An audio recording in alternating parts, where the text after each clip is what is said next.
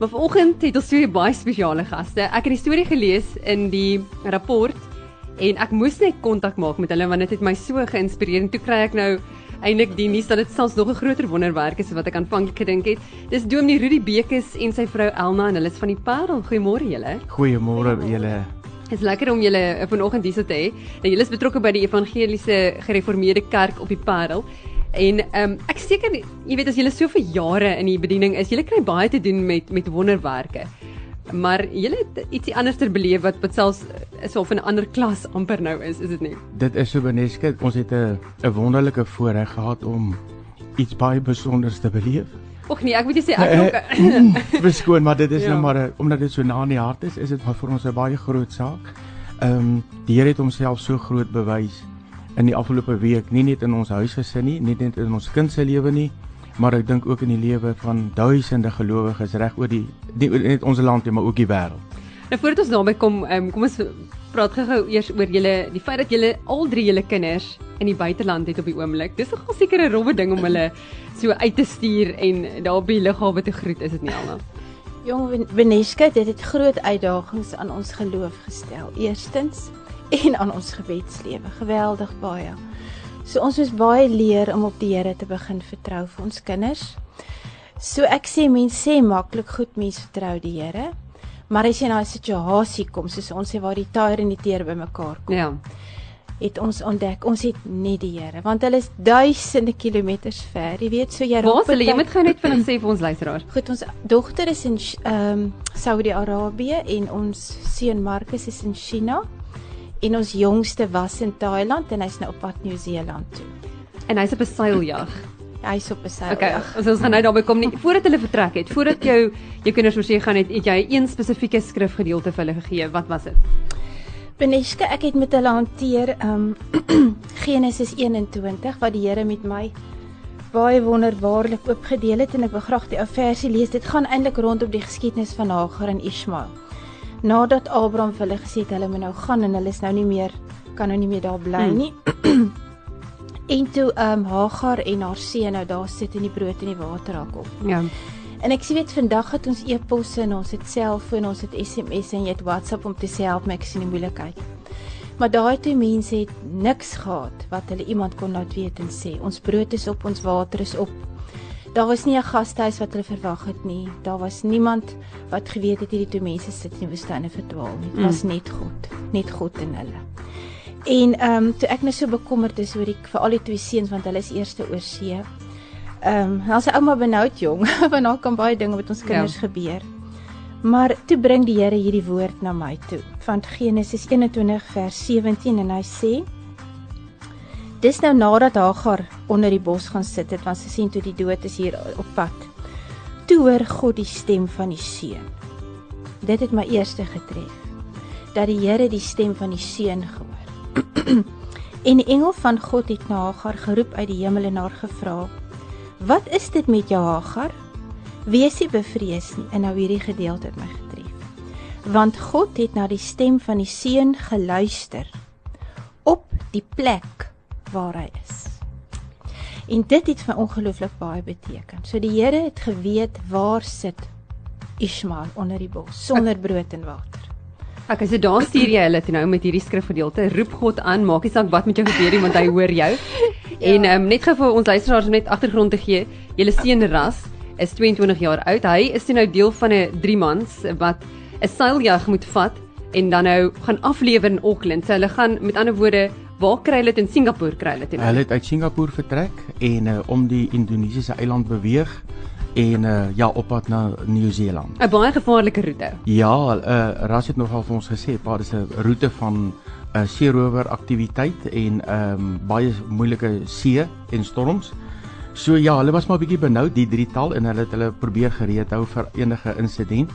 En nou ja, dis op hierdie roete waar die ding gebeur het. Wat het gebeur? Die 13de September breek toe aan? Ja, die 13de September en hulle het beurte gemaak op die seiljag om, soos hulle sê, by te staan en die beheer van die seiljag te neem en ja, dit was sy beurt. Die ander manne het gaan rus in die kajuit en hy het agter op die seiljag gaan sit om net gou klere te was, want hulle moet dit maar seker doen, want daar's daaglikse roetine. En hy wou met 'n emmer agter op die seiljag net water skep om af te spoel die seiljag, die stukkie waar hy nou gewas het. Maar met die trek van die seestroom en die boot wat vorentoe beweeg, ruk die emmertjie wat hy skep, ruk hom van die seiljag af in die water in. En dis as hy oorboord gegaan het. En die ander manne lê en slaap in die kajuit. Hulle hoor nie sy geroep nie, die diesel engine hardloop en die geluid van die oseaan. En Ras het net vir my gesê, pappa, ek het net gesien hoe hierdie seiljag al verder en verder en verder van my af weg beweeg. Nou ja, en daar is hy in die oseaan en hy sê ek het naderhand die seiljag nie meer gesien nie die mas, niks nie. En dit is net ek in hierdie water met 'n blou skottel of 'n wasgoedemmertjie wat hy by hom gehad het. En hy het hierdie emmertjie gebruik as 'n boei, hy het hom omgekeer, dan was ons nou 'n ligleegte wat hy kan aan vashou en hy het gedryf op die oseaan. Totdat die kaptein nou agtergekom het, maar hier's fout, hulle hoor nie meer verras op die dek nie. En hy het ook gedog, maar hoorie, dalk maak Ras 'n grap en geroep na hom, maar toe besef hy, nee, hierdie man is oorboord.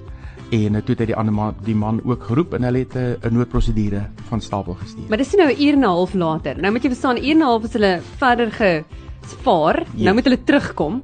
Hulle weet nou nie waar of wanneer Ras afgeval het nie. En nou die sterk seestrome kan hom nou beweeg. So met ander woorde, hulle het eintlik geen idee. Eintlik is dit al 'n onbegonne taak om hom te vind. Ja, dit is so. Enige seeman sal vir jou sê dit is 'n onmoontlike taak om iemand te vind wat eintlik oorboord geval het, want waar soek jy vir hom?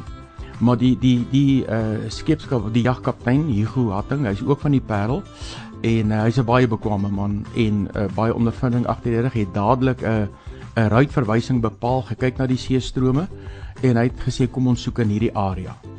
En nou ja, en hy het begin, soos hy dit noem, zigzag ry oor hierdie area wat hy uitgesit het en hy het begin beweeg.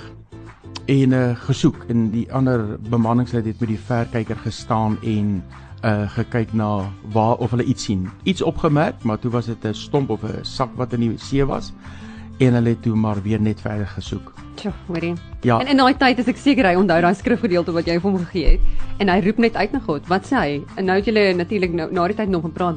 Wat sê hy toe? Weet jy, Aneska, as ek net gekon hy sê vir my man, hy het my gebel. Ons was nie bewus van die krisis wat afgespeel het nie. Maar na die tyd toe Ras my gebel. Dit was so 8:15 op die 13de September die oggend. Toe sê hy net vir my, pappa, ek was in die water, maar ek is okay. Ek is okay. Pappa, ek is heeltemal okay. Maar ons het nie besef die impak van hierdie hele ding nie. Hy was vandat hy in die water geval het, wel dit was omtrent so 'n uur wat skat ons wat die seiljag aangehou ry het en toe die kaptein het besef, het hulle vir 2 ure lank na hom gesoek. So ons kyk na 2,5 uur tot 3 ure op die diep blou see, vasklou aan 'n emmertjie. En hy het net vir my gesê, pappa, toe daai boot daar wegry, het geen hoop gehad. Ja, dit is nog steeds vir ons baie kwaai, maar hy het net gesê, pappa, alle hoop het my verlaat. Die grootste gevoel van wanhoop wat my hand besit geneem het om te besef dis verby. As hulle gaan my nie kry nie want hulle weet nie waar gaan ek wees nie. En dis in daai omstandighede wat hy hierdie woorde onthou het van wat sy ma met hom gedeel het. En sy ma het eintlik van hom gesê, Ras, of jy nou op die boot of onder die boot of in die water of onder die water is. As jy na die Here roep, die Here sal luister na die stem van die seun op die plek waar jy is. Roep net na die Here. Hoorie, ek moet jy sê, dit wat vir my so wonderlik is hulle was op die punt om heeltemal moed op te gee. Toe sien hulle 'n spikkel in die verte. Ja. En hulle besluit toe om nader te gaan. Ja, die kaptein sê hulle was net van plan om koers te verander en dan ook van roete te verander. En toe bemerk die man met die verkyker, maar daar's nog 'n stippeltjie en hulle gaan nader in dis toe Ras. En nou ja, maar hy sê vir my, pappa, toe ek hulle daai seiljag sien nader kom. Dit wat in my hart omgegaan het om te besef hier's hoop. En hy gooi die emmertjie in die lug om hulle aandag te trek en roep en skree, maar hulle is toe op pad na hom toe. Maar die kaptein sê die emosionele toestand en sy uitgeput het, hy was baie uitgeput na die 3 ure en maar toe hy by boot is, dit was net 'n emosionele oomblik, maar hy sê hy het na die Here geroep en die Here het gehoor. Sjoe, hoorie, ek dink as 'n mens deur so 'n ding gegaan het as ouers, jy glo anders, jy leef anders, is dit nie? Ek dink jy bedien anderster. Ja, verseker. Ek wil die woorde van Ras gesê, hy sê, pappa, ek kan nie dieselfde wees na die insident as voor die insident. Ons sien uit met hom te praat, ons het nou nog nie hom in lewende lywe gesien, hy's nog op die boot, Maar ons as gesin, vir myself en my bediening in ons huisgesin, ek het net vir die Here gesê, Here, ek wil nie dieselfde wees. Ek kan nie dieselfde wees na hierdie insident as wat dit voor was nie. Dit het 'n geweldige impak op ons familie en op ons gesin gehad. Tja, hoor jy, ons tyd hardloop nou uit, maar ek moet daarmee ten slotte vra, as julle nou ander mense kan vanoggend bemoedig, wat ook uitroep na God, wat ook sê, joh, weet jy, dit voel asof ek in hierdie stormwaters in my eie lewe is, wat ook al die uitdaging is, wat is jou bemoedigende boodskap aan hulle, Elna? Ek wil 'n vers gee uit Psalm 78. Gisteroggend uit my tyd saam met die Here, het hierdie woorde na my toe gekom en hy sê, that they might set their hope in God and not forget the works of God, but keep His commandments. Sure. So wanneer ons van hierdie dinge vertel, is dit om vir mense hoop te gee dat ons nog ons God kan vertrou. Daar in die stormwater. 'n wonderwerkende God, en ons vertrou die Here dat hy sy kinders bemoedig om aan te hou bid, na die Here te roep in omstandighede wêreldwyd, maar ook vir ons land, dalk in 'n huisgesin.